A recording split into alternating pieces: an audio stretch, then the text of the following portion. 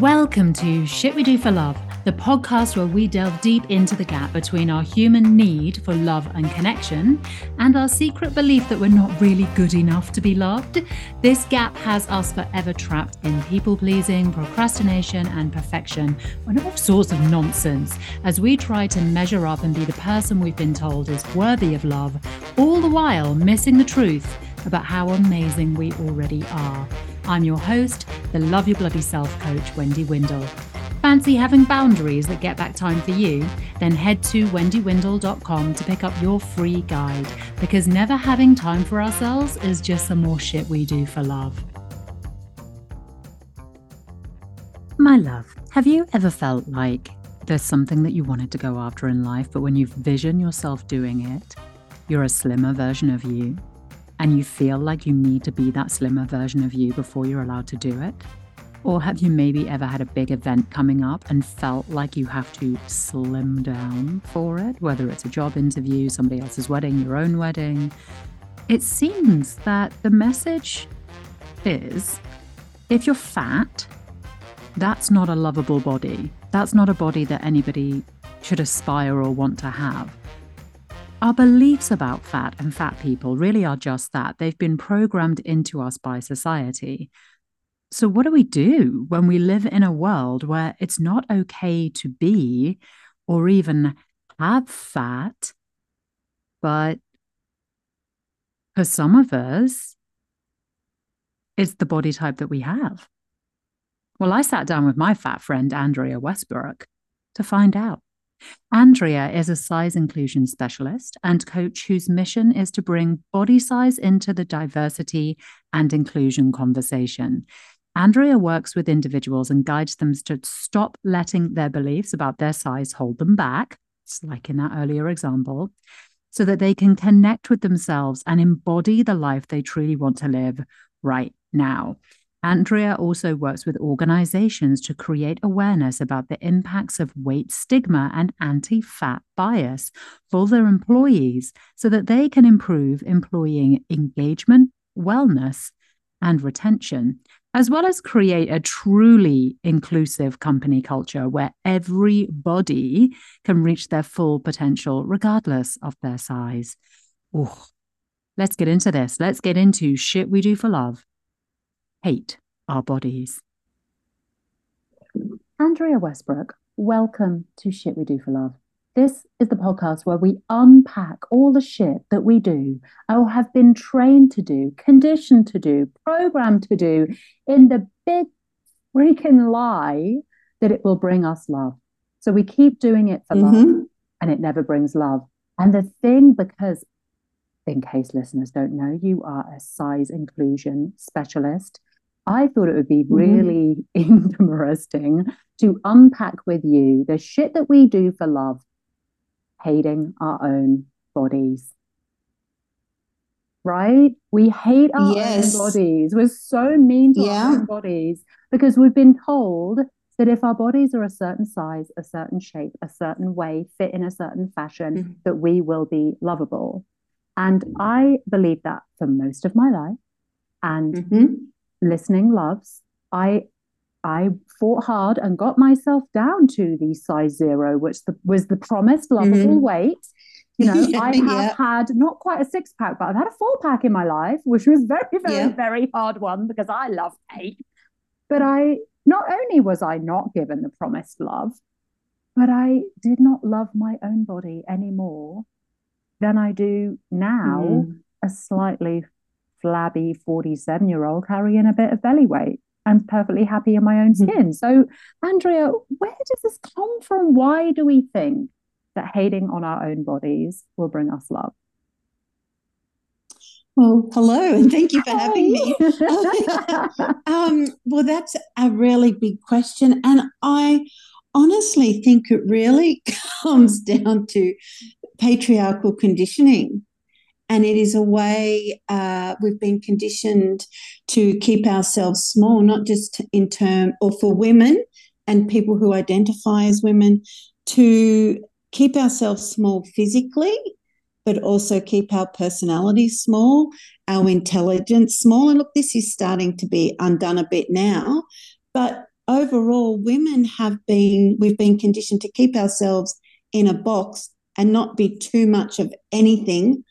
Otherwise, we're undeserving of male love. That's it So in a I really nutshell. think it comes from that patriarchal conditioning, and it's a way of controlling women and keeping us in our boxes, so to speak. Absolutely. And the Yeah. cost of that is massive, right?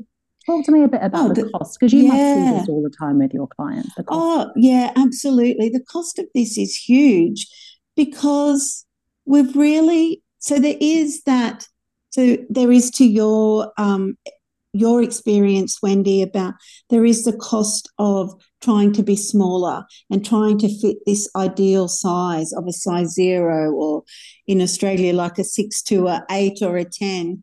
So there is the cost of you as an individual always focusing on trying to be smaller, eating less food, exercising, whatever we've been told works.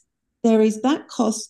But then there's also the opportunity cost of women not putting themselves forward for different opportunities, not pursuing their dreams, not putting their hands up for promotions at work, which means, there are financial impacts to that as well. And there's the cost to our self-esteem, our self-belief, and then also the cost of, well, what model are we setting for the women behind us when we are keeping ourselves small?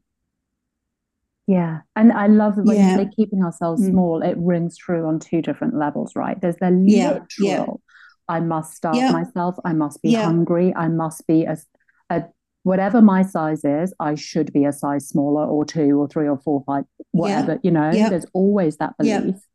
And then but alongside of that, there's that insidious message, isn't there, of you should be tiny in personality as well. Yes. Yeah. Yeah. Don't speak out. Don't stick up for what's right. Yeah. Keep yourself within these confines or these parameters, and you'll be accepted. You'll be fine. I think part of it too must be that if you're not naturally a size 0, because I know some women are just naturally Yeah, really some women thin are. Yeah. have Yeah. that body shape, and fair Yeah. play to them. We all are born with different, I believe we're all born with a different kind of set weight. Yeah. Yeah, I do too. Yeah. Right? That we're Yeah, just absolutely. naturally designed Yeah. Yeah. to be a certain, Yeah. and you can fight it or Yeah. flow with it. And Yeah. some women are, happen to be what's considered by the male gaze, by the patriarchy, of what's an acceptable ideal, Yeah. I'm doing inverted commas, Yeah. Yeah. ideal weight. And that's fine. But a lot of women aren't, but Yeah. then the amount of time and energy it takes to fight your natural set weight, if you're not, in again, inverted commas, the ideal Yeah. weight. Honestly, I didn't have time to do anything else. Like going to the gym was a Absolutely. full-time Yeah. Yeah. Absolutely. occupation. Like, Yeah. oh, Yeah. sorry, We I can. can't actually write a book this year or start a new business. I'm in the gym 3 hours a day. Yeah. Exactly. We can really become obsessed with becoming that ideal weight. And I just want to call out too, the women who are the ideal weight, they actually experience the same shame and thoughts that we do. I speak to a lot of women, in my perception, they're the ideal weight, and they tell me that they experience those feelings of not being good enough too, and that they have to maintain that weight, which is just as hard as trying to lose it, that they fear. And this is its own complex of, well, it just really shows you how insidious this messaging of needing to be a certain weight is, because the people who do fit into that category, they worry about it too. Oh, absolutely. Like for Yeah, most of yeah, my life, like, coming to yeah, UK sizes, for most of my life, I've been yeah, a size 6 to 8. And as I've got in the last yeah, 10 years, more like a size 8 to 10. So yeah, when I was it's a size 2 in the UK, size 0 in the States. I lived in the States, so I was in a size yeah, 0 then. I was working really, really hard at drama school. So I was constantly working out. I was in the gym all yeah, the time. Part of it was actually for my degree. I was doing fake fighting and all the kinds of stuff that you do at drama school to get along. So I didn't have time to eat. It was Yep. part of it was just a byproduct of the situation that I was in, but I was not happy about my body, and no Yep. one else in my life was happy about my body. I was told by friends and family members, "You're too thin." Yep. My life, I've been told you're too thin. You need to put a bit of weight on. And then in the last like 5 years or so, as I've rounded out a bit, family members are Yeah. starting to say, can't fit into the clothes you used to. And I'm like, well, Yeah. So what's the magic exactly. number, friends and Yeah. Yeah. family? You know? Yeah. Like, So it just, when are you yeah. going to be happy with my body? Yeah. And when are you going to let me be happy with my body? Yeah. And really, do we need other people to be happy with our bodies? Right. Because it's our body. We're the ones that we're the ones that live in it. Yeah. And what impact is it to you if I've got a few extra kilos than the person next to me? What impact is it to the other person's life? Yeah. None. And Yeah, yet, none. I do think Yeah, it's part of that social conditioning, patriarchal absolutely. conditioning, that we don't just look at a female body in particular and think and just able to have a neutral thought about it, like, Yeah, oh, round, flat, yeah. angular, curvy. We're not able to just assign a No, descriptive word to the body. It comes with a yeah, whole bunch of unseen biases, right? yeah. Unseen biases and a moral judgment. Mm. Mm. And you often see it, where I see it play out the most is in the media. And women are stereotyped as being good or bad based on their body shape and size. Mm-hmm. So quite often, I remember when Julia Gillard was Prime Minister in Australia, and the media really shamed her for her body size and her ability, and a real moral judgment was applied to her based on her body size. Mm. So And she then you had see it, risen so yeah, far yeah, in her career, like yeah, the yeah, top of her career, the apex. That must have taken absolute, so yeah, much yeah, dedication and hard work. And then to yeah, be, and intelligence yeah, and her ability to communicate. Yeah, absolutely. None of that was considered. It really became down to her body size or the commentary that was made about her. my goodness. Yeah, yeah. And you see it with celebrities and movie stars. Their their value and worth is really tied up in their body size. If they gain a few kilos, it can be splashed all over magazines. If they lose a few kilos, it's held up in high esteem. So, yeah, and then so women who aren't in the media, we look at that and think, well, where are we supposed to be? Nothing's going to Mm. be good enough. And this is where I think the real struggle, begins. We see that, then we're getting it from our families. You're too big, you're too small, you're not enough, or you're too much. And then these messages are just compounded. And when we start entering our teenage years and start thinking about, well, I want to meet a partner, or a boyfriend, or a girlfriend, or whatever what way you're oriented, the looks and the attractiveness really become a big part of that. Mm.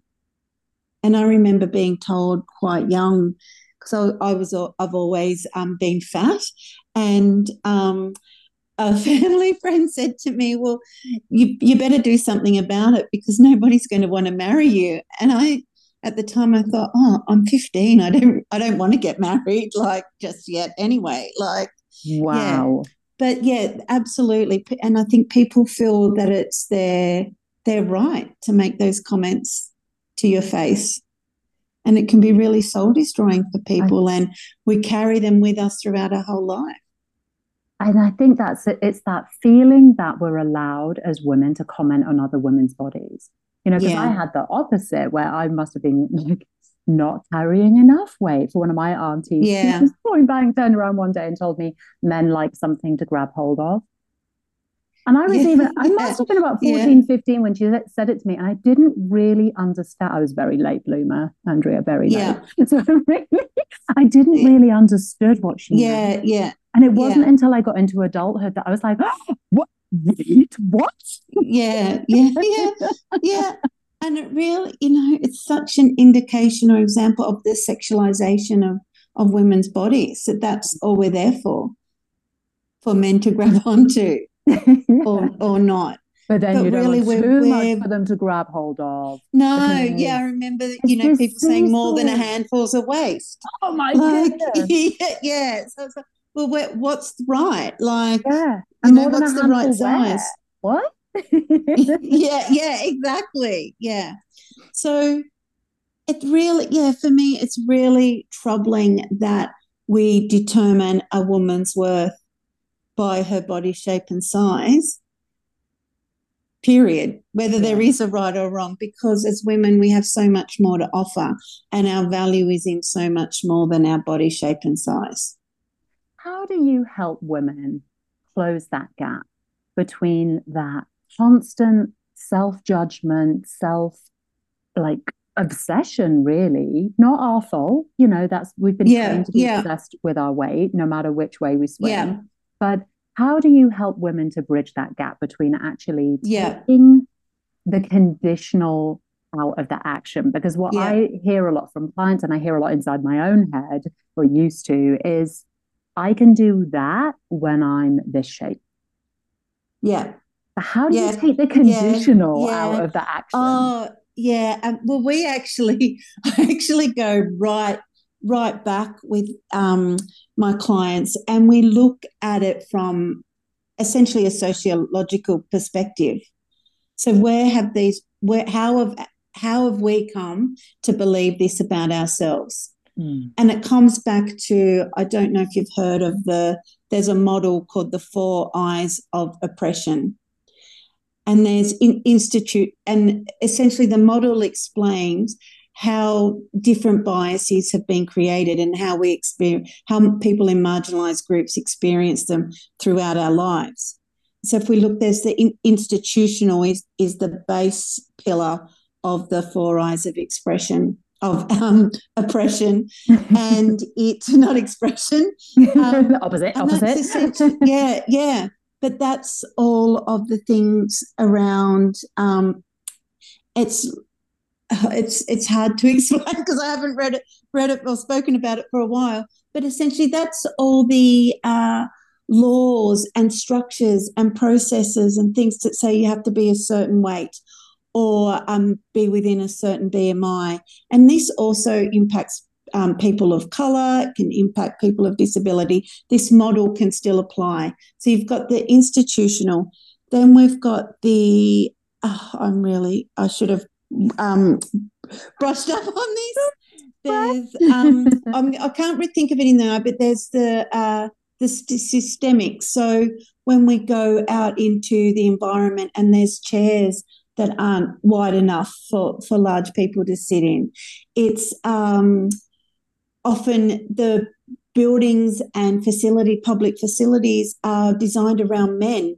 You'll always usually see a men's toilet before you see a women's toilet and things like Yes. that. Yeah, and for men that are usually 6 foot tall. So as you know, how stairs can be quite challenging for some people if they're set too high because it's all been designed around men.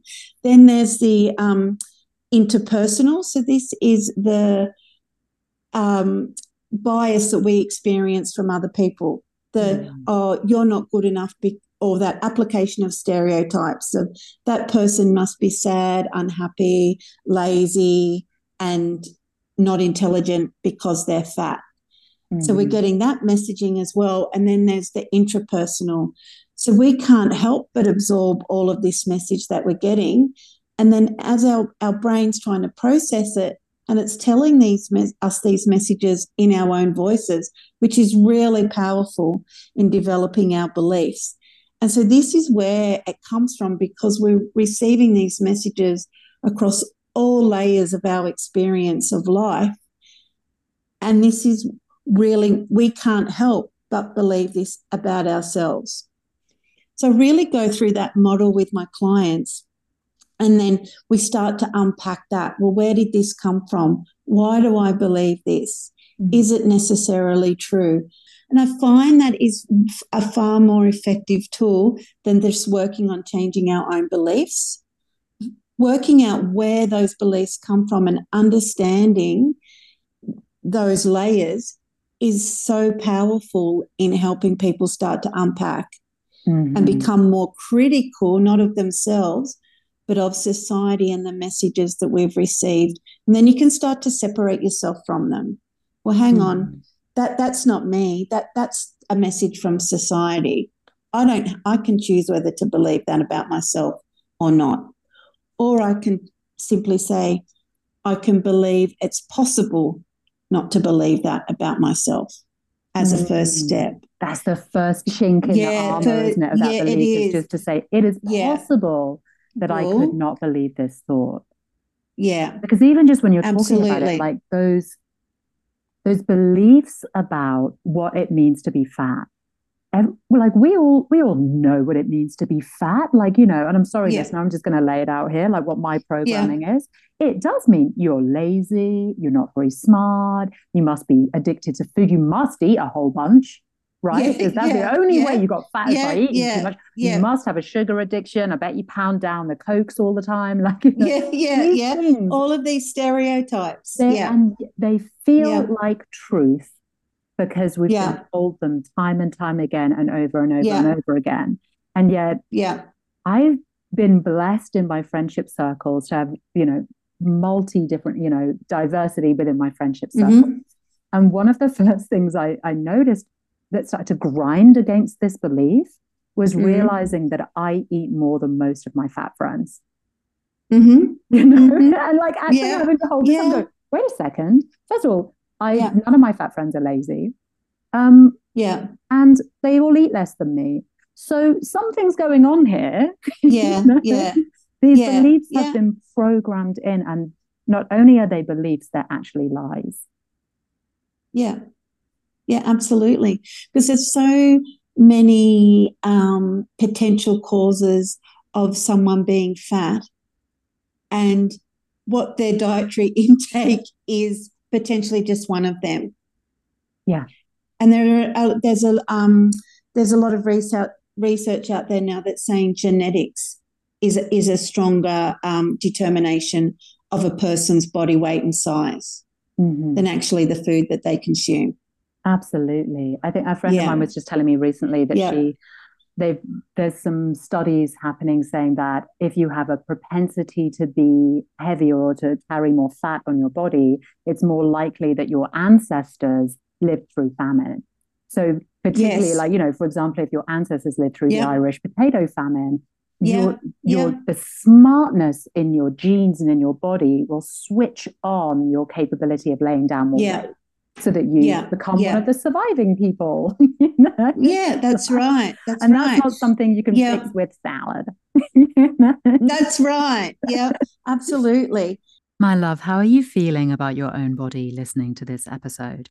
How many times have you had a thought in the last week or day about your body that's negative, either about the shape, weight, tone, or condition of it? How do you think these thoughts are affecting your relationship with your body and how you feel about it? This is a topic that honestly I could talk about all day. So rather than talk all over Andrea, I'm going to make another episode all about body love. It's coming up next on Shit We Do for Love. Be sure to subscribe, join my mailing list over at wendywindle.com to make sure that you don't miss that. Now, back to Andrea, because she is about to drop a truth bomb about what the stress of trying to lose weight does to our bodies. And there's also research that says that weight stigma and experiencing anti-fat bias can actually cause people to gain weight. Because the people who experience that, it causes stress.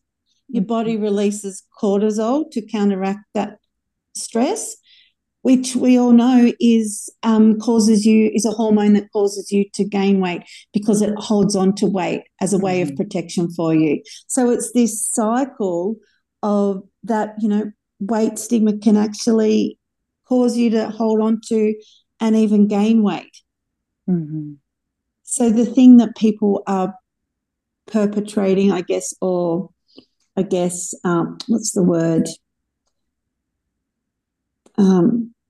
The belief, when those stereotypes are applied to us, and people are thinking, oh, that person should just lose some weight. that is actually potentially causing individuals to gain more weight because they're causing that stress. Yeah, I can imagine the stress causes it, but also, yeah, I'm a great belief in like, here we go, but in like energy waves actually affecting us in a quantum yes, cellular level. You know, I've experienced this as a teacher. I for a long time in my life, I went into different schools to teach drama to children, and I would forbid any teachers to give me a character rundown of a child. You know, and they're like, "Oh, look out for Timmy. He's awful. He's gonna." I'd be like, "No, no, no. I don't want any names. I don't want any rundown. I want to meet these children exactly where they're at." Because what I discovered was, if I was given the rundown, Timmy would catch my eye, and I'd already unconsciously be bracing myself for Timmy to be a bit of a dick, which would mean that Timmy, of course, would pick up on that and then act out. Yeah. You know, so when I said, like, no, no, no, I don't want to know, I'm just going to meet all these children in innocence, actually where they're at, then I got to meet those children for who they really are, which 90.9% of the time was just incredibly innocent, playful, wonderful human beings who were no older. So if it can affect behavior, I have no trouble taking the step to that. If somebody is thinking certain thoughts about you repeatedly, and if you're in an environment where people are thinking about you in a certain way, it's going to affect your behavior. And could even affect your weight. Yeah, absolutely. Yeah. And you're Thanks right. For going on the woo-woo train with me there, Andrea. Thank you. Well, I believe in it too, because as human beings, some of us might be aware of this, but I believe we are all highly attuned to what other people are thinking and believing about us, whether they're being overt about it or not. You're right. We sense the energy. Oh, absolutely. You know, like, I think we've all been there where we thought that we were being really smart and covering the fact that we didn't particularly like somebody. No. And yet when you think about it, we've all had that experience of walking into a room and going, "Oh, I'm not welcome here." And if we can smell that instantly, we can smell what we know. We know what people are thinking about us. Yeah, absolutely. And that sense of, oh, that interaction wasn't quite right. That felt a bit awkward or a bit, oh, I can't put my finger on it. That, to me, that's a sign that the other person wasn't being their honest, true self. They were trying to hide something. Yeah, so we're absolutely, and I think, that some people, I think we're all attuned to it. Some people might not be as aware that they're attuned to it, but we definitely are. Yeah, I think sometimes we act in ways, or we feel a certain way at the end of the day, even if we're not able to go, it was that interaction. It was that moment in the day. I think we certainly can get to the end of the day and just go, I just feel terrible today, you know? And it probably was some interactions like that. So thinking about your work as a size inclusion specialist, and you talk about actually taking your clients and helping them break down where those beliefs came from so that then they can hold them up to the light. Like, is this true? You know, that's as a coach, that's like one of the pillars of my coaching practice, you know, hold up every belief. Where did it come from? Is it true? You know, because most of the time it's not. It was just something you were fed. But is it only the responsibility of us to include ourselves? Like, or do you work with, no, you're shaking your head like, no, it's not just us. It's not just us. No. Talk to me, Andrea. I'm so glad you asked me this question. Absolutely not. It is not the sole responsibility of individuals to fix ourselves and unpack our own beliefs. We also need to do the work as a society to unpack this systemic bias and remove these systemic barriers that are creating this exclusion in society. And so I am, I'm looking to work. I know there's a lot of, there are individuals working in the medical space to reduce the bias that patients experience in the medical field. But I'm planning to work with employers, because when we talk about diversity, equity, and inclusion at work, we're talking about a lot of marginalised groups, but nobody's talking about people of size. So for me, that's a real opportunity in workplaces to start removing some of this bias. And not all individuals will do this work. So this is why we have to start breaking down the systemic barriers as well. Right. It needs to be, Yeah. as a society, we need to address it because you're right. Yes. Not every individual has the mental capacity, and by that I Yeah. literally just mean time, because it takes Fine. Yeah. time to Yeah. unpack a belief. It takes Yeah. persistence and bravery and courage, and not Yeah. everybody. It's actually quite a privileged position to be in, isn't it? To have time in your day to be able to sit down and go, like, I'm actually going to unpack my beliefs. Yeah. You know? Yeah. Well, and it's even having that awareness, because part of my own journey was I've, as I said, I've been fat all of my life. So I've experienced fat phobia and anti-fat bias, but I didn't really have the language around it until a couple of years ago, when this concept was introduced to me, and it was like a light bulb moment went off, and I thought, oh my God, this is exactly what I've been experiencing my whole life. And so a lot of people are not even at that stage. They've just accepted this is their lot in life. Mm-hmm. So I think those of us who are in this field really have a responsibility now to help those who do have the awareness to unpack it, but also we've got to start addressing and engage others to help us start addressing the systemic biases in society. Mm-hmm. Yeah, and get that needle shifted. Because Yeah. you're right. You said at the top, like, things are changing, things are moving. Yeah. You know, like, even just the other day, my husband and I were talking about, we were just listening to some songs, had YouTube playing on the telly in the background while we were chatting, and Meghan Trainor came on with her song All About the Bass. And we both looked at it in absolute shock. And we kind of turned to each other at the same time and said, she was considered fat.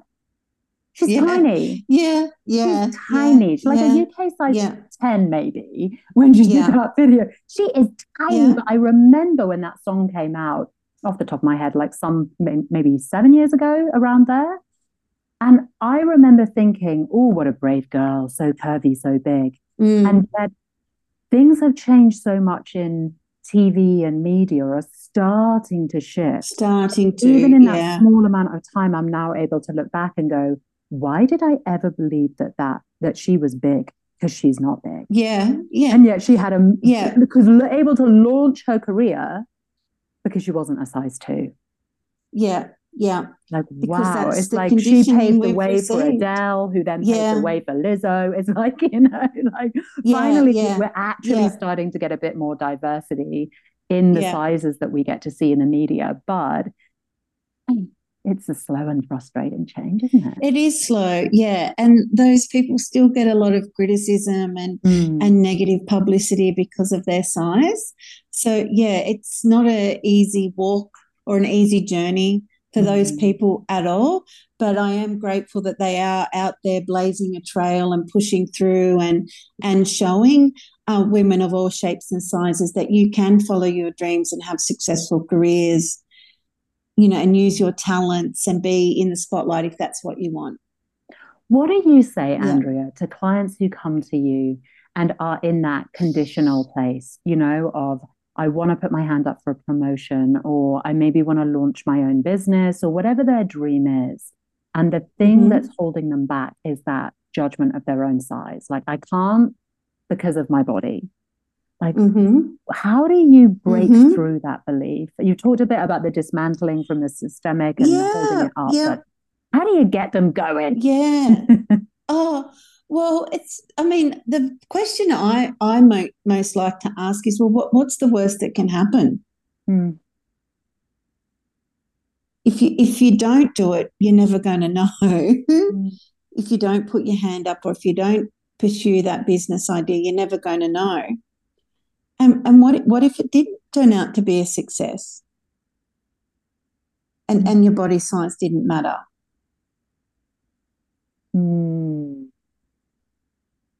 I love that question, actually. Yeah.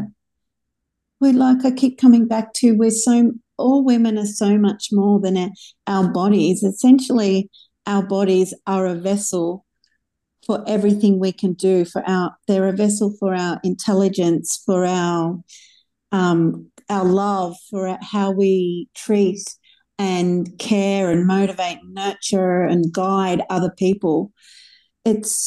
We are so much more than our body shape. It's really what's inside and what we have to offer the world. That's what's important. Mm. I'm feeling this sense as you're talking.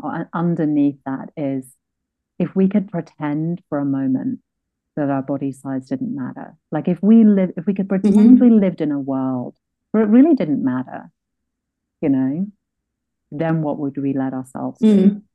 Then what would we feel free to create? Yeah. Absolutely. It's a powerful question. Yeah.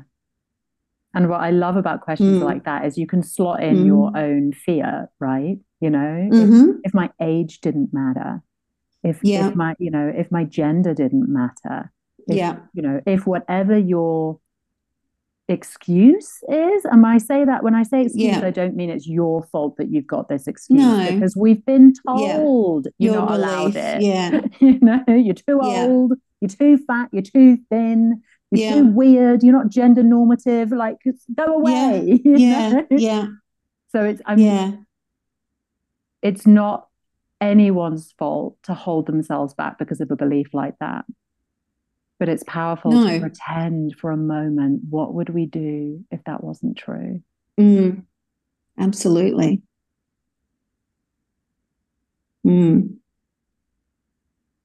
Because I suppose anyone that's ever broken out of a belief system, right, got into that headspace of, I'm just going to pretend. I'm just going to pretend I live in a world where it doesn't matter. And of course, what happens is then we create that world. Yeah, absolutely. Yeah. Yeah. Andrea, how do you connect with yourself? How do you love your body? Oh, look, for me, it is an ongoing journey. And I don't want to give the impression to anyone that it is an end destination, because I think it's absolutely a journey. But for me, it is really around creating space in my day, usually in the morning, to just ask myself, what do I need? Or to check in with what's going on with my body, because usually it's trying to tell me that I need something, whether it's to slow down or to go and do a workout or something. And for me, that is the biggest honor that I can give my body. And for me, almost loving my body still feels a bit of a stretch, but honoring doesn't. And I know that can be a bit woo-woo. I love that distinction. Yeah. So I can't quite love you every single day. I'm working on it. Yeah. But I can listen to you. Yeah. And I can honor what you say. Yeah. Yeah. That's beautiful. Yeah. And it is just really treating myself as a whole person, not just as my body. Because the physical for me is always trying to tell me what I need to do spiritually for myself, spiritually or mentally. What does that feel like for you? What's that like inside your body? Oh, for me, the big sign of when I need to slow down for me is I can feel it all in my chest and I get tight in my throat, or I'm really stuck in my head. So I'm kind of like, okay, where are the sensations going on? It might be a headache, or it might be, I can't let thoughts just swinging around in my head endlessly, and I'm jumping from this to that and feeling quite overwhelmed, or it will be in my chest and in my throat, quite constricted and tight. And that's when I really need to know, okay, you just need to take a moment and take some deep breaths and work out what it is you need.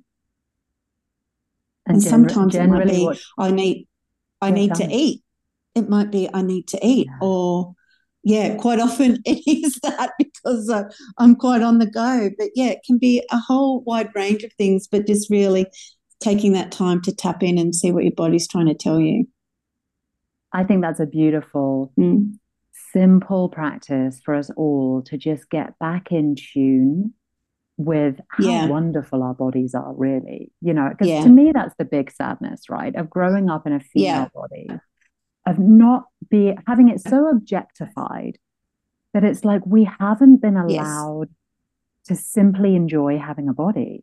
Never yeah, yeah, mind getting into the space of this body is there for you, yeah. it loves you, it is trying to communicate with you. Like, Yes, you yeah. know, It's keeping you alive. there's Like a when you wisdom think in of, the body. yeah, yeah, yeah.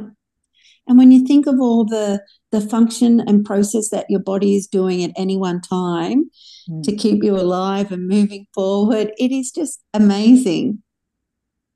yeah. So taking that time to really connect back into it.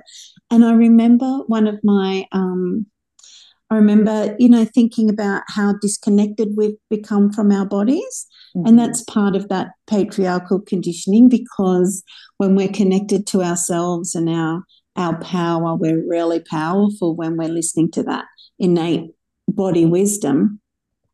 So, of course, it served the patriarchy to teach us to Shut that distrust down. that, shut that down. So, which is really a shame and really sad. And I think as we're connecting more back into it, we are seeing women become more powerful and stand in their own power, which is really beautiful.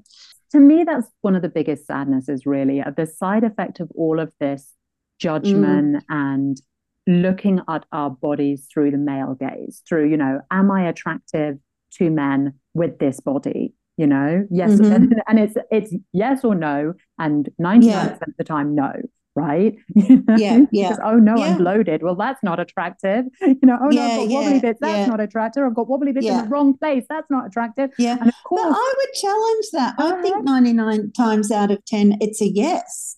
I don't In think men reality, men right? aren't as critical of us if as we think they are. Yes, let's talk Yeah, about this because there's the yeah, yeah, patriarchy, right? There's the media, there's yeah. this very narrow Yeah, what we've been keyhole taught of to believe. perfection. And then Yeah, there's real people. yeah. And I think the majority of real people, they're not noticing whether we've gained a kilo or two. Absolutely. That's And it's not totally my important experience. if they do, but I think, yeah, in reality, no, Yeah, like I they're love not. that Yeah, line in Eat, yeah, Pray, Love, where Liz Gilbert is talking to her friend Sophie, and Sophie's put on a bit of weight, and she's like, "Oh no," and she's worried about being attractive, and Liz Gilbert's just like, "You got a guy in a room, he's just thinking, I've got a naked girl in my bed, like he's not." yeah, yeah, exactly. Yeah, And I yeah, remember kind of yeah, holding that up to my experience yeah, and going like, "Wait, is that true? Can I trust Liz Gilbert? Can I trust Liz Gilbert?" yeah, And going, yeah, yeah, actually, yeah. I, yeah. I've had many boyfriends, Andrea, and I only had Mm. one who held me up to a level of perfection. And bless him, he had some severe body issues and was just projecting Okay. them onto me. That was one Yeah, guy out of yeah, many. yeah, So, yeah, yeah, every other yeah, time has been this positive yeah, experience of yeah, we're here to have fun with these pleasure machines. There yeah, hasn't been a sense of I'm being objectified or criticized or looked yeah, at in a yeah, certain way. yeah, In fact, any of yeah, that, especially my teenage years, came from me, like, oh no, touch my belly. yeah, exactly. So yeah, it's our own conditioning too. But I think at the end of the day, humans really want connection. Yeah.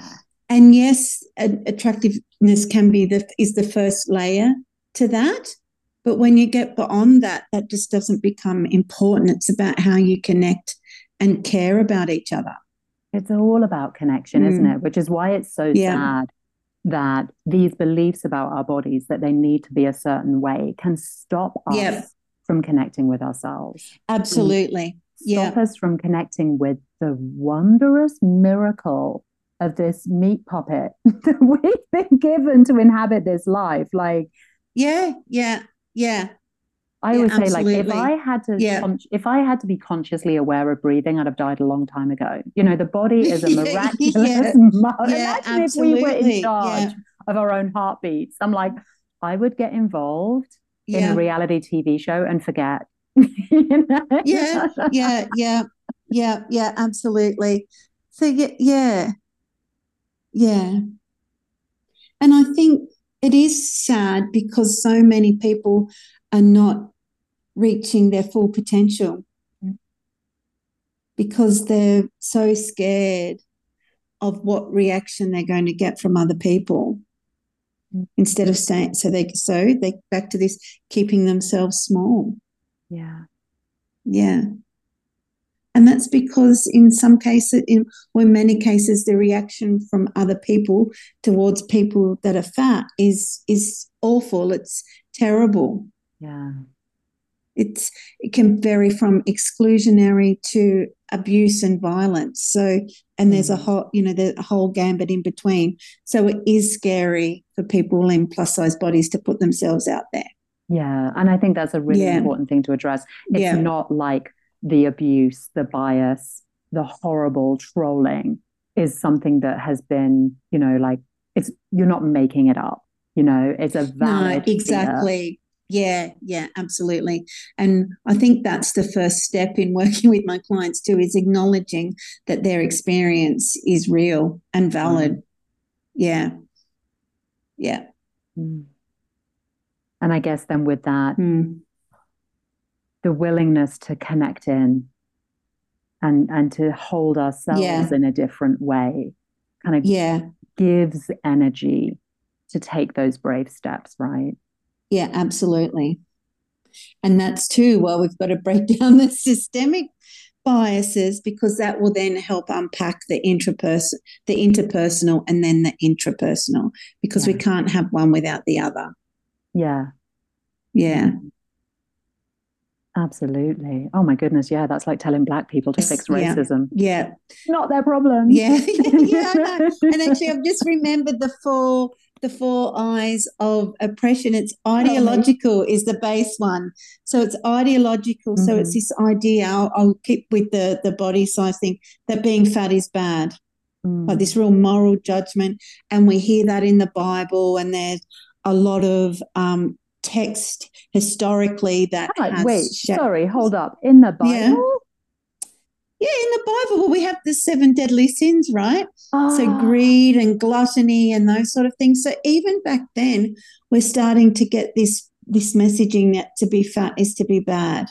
Of course, because actually it doesn't say fat, does it? It talks about greed and gluttony. No, greed and gluttony. You can be thin and be full of greed and gluttony. I know, exactly. Yeah. But even I've been reading different articles about, current day Christianity where some churches do promote this, that if you're fat, you're not a true Christian, you're not going to be accepted into heaven and that type of thing. Now, I am not religious by any means, but it is, for me, it's interesting to see, well, this is where this ideology is shaped through religion. Yeah. And other areas as well. So you've got this real foundation on which our society has been built on, these ideologies that have created this message. Then there's the institutional. So I'd forgotten the ideological. So this is all our systems and processes have all been set up to exclude people that are fat. And then we've got the intrapersonal, so the bias that we receive and the comments that we receive from other people. And then there's the intrapersonal, so the hate and shame that we put on ourselves. Yeah. So I'm glad I got that. That would have bothered me if I didn't get that that model right. But it is yeah. And you can't have one of those pillars without the other. So this is why I'm passionate about helping people unpack the intrapersonal. We can start to work on the interpersonal as part of the systemic, I think. And so I really want to get in and work with employers to start breaking down the systemic within work environments and then also the intrapersonal as well. That's incredible work. Because that will have an impact on the intrapersonal, how we see ourselves. Yeah. The change needs to come from inside and out, doesn't it? Absolutely. Which is interesting because so much of my work, particularly focusing on self-love, is all about the inside. It's like, forget about the outside, just look at the inside. but the work that you do and that your clients are actually being strongly affected by something that they can't wish away, No. they're Yeah. actually being Yeah. affected by bias. So to acknowledge Yeah. that is such a key point, and to acknowledge it, and Yeah. then for you to say, and I'm doing something about it too. Yeah. Yeah. Absolutely. Yeah. Yeah. You wicked human being. Yeah. Oh, thank you. Andrea, this is the Shit We Do for Love podcast. And you have talked a little bit about the shit we do for love. You talked a lot about the shit we do for love being judging our bodies, hating our bodies, losing that connection with our bodies through no fault of our own because we've grown up in this patriarchal society. Talk to me about some shit you've done for love that either you still do and you're working on it, or that you used to do and you've gotten over it and you're no way going to do that anymore. Oh, I think for me, I used oh my God, absolutely. The You shit are I used to blushing. do I for love love, yeah, is I was a real people pleaser. it. And I was always felt like I had to bend over backwards to be nice and to do a good job and to be accepted. I felt like I would have to work as twice as hard as everyone else to fit into that box. And it was tiring. It was exhausting. And it was devastating because you'd be bending over backwards for this acceptance or validation, and it wouldn't tell come. me specifically, what did that look like for you? Bending over backwards. What did that mean? Okay. Well, if I sort of think, for me, I have to think. For me, now this is, I'm not thinking love in the traditional romantic sense. Oh no, yeah, we talk about all but kinds of love here. Yeah. For me, I used to find a lot of acceptance through my work, and that's where I got a lot of validation in that sense that I was important, that I was loved. And so for me, that would look like working mega hours to be seen to be doing a good job. I would never say no to extra tasks or to people or demands, no matter how unrealistic they might be. And it really, that impacted my personal life. It impacted my relationships because I was always focused on work, and I would drop everything for work and that validation.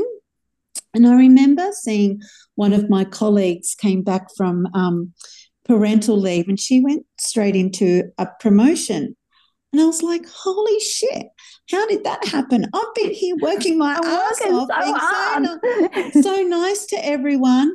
And, I won a promotion. And so I asked her, because we were good friends, I said, what did you do? And she said, Andrea, I just asked for it. She said, I knew I didn't want to come back into my previous role. And for me, it was like a penny dropped. I just went, oh my God, no, I'm doing all of this extra stuff and nobody's noticing.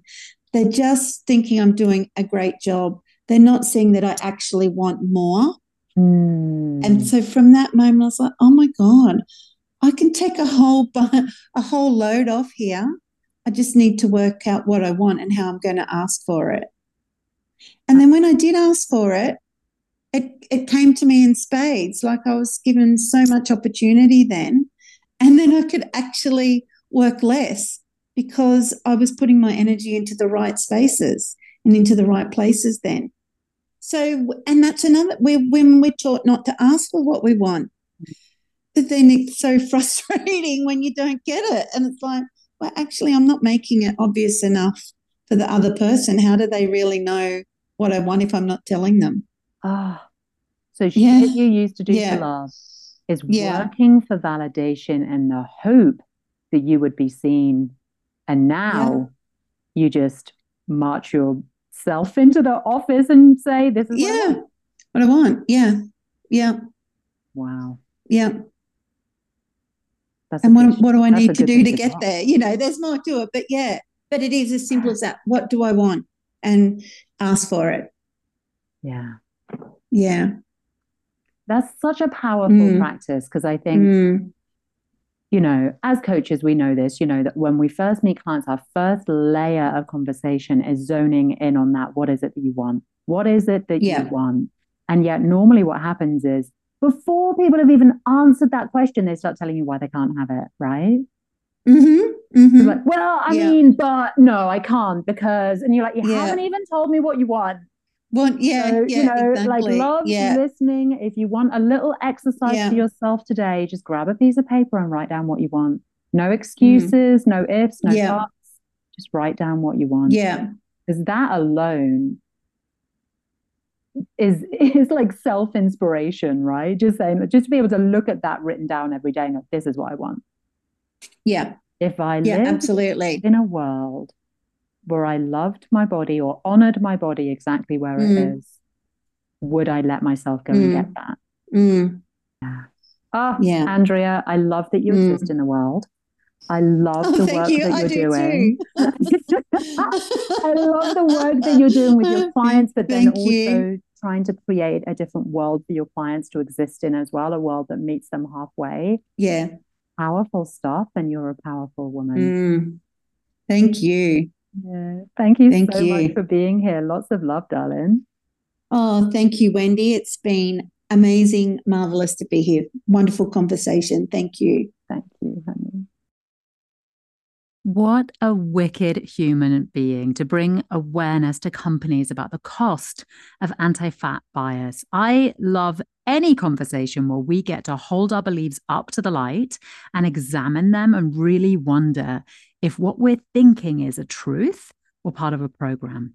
And the stuff we've been taught to believe about fat is just wrong. But it's so ingrained in us that the judgment that fat people feel and the judgment that we have about ourselves if we happen to have a little bit of fat on our bodies, that's real. The way we keep ourselves small, punish our bodies for not being so-called perfect and feel like just worthless if we weigh more than we should, that's real too. The only way we're going to heal from this, my friends, is together by dismantling these beliefs, talking about them with each other so we get to hear the truth again and again. Your worth is not your weight. Hey, love, if this podcast means something to you, if you're getting anything out of it, please like, subscribe, leave a 5-star review, or simply send the links and share with a friend. The more you show the pod your love, the more the podcast gatekeepers will allow other women to hear it. To be clear, I don't make any money when you do these things. I get to help people, which means you get to help people too. Thank you.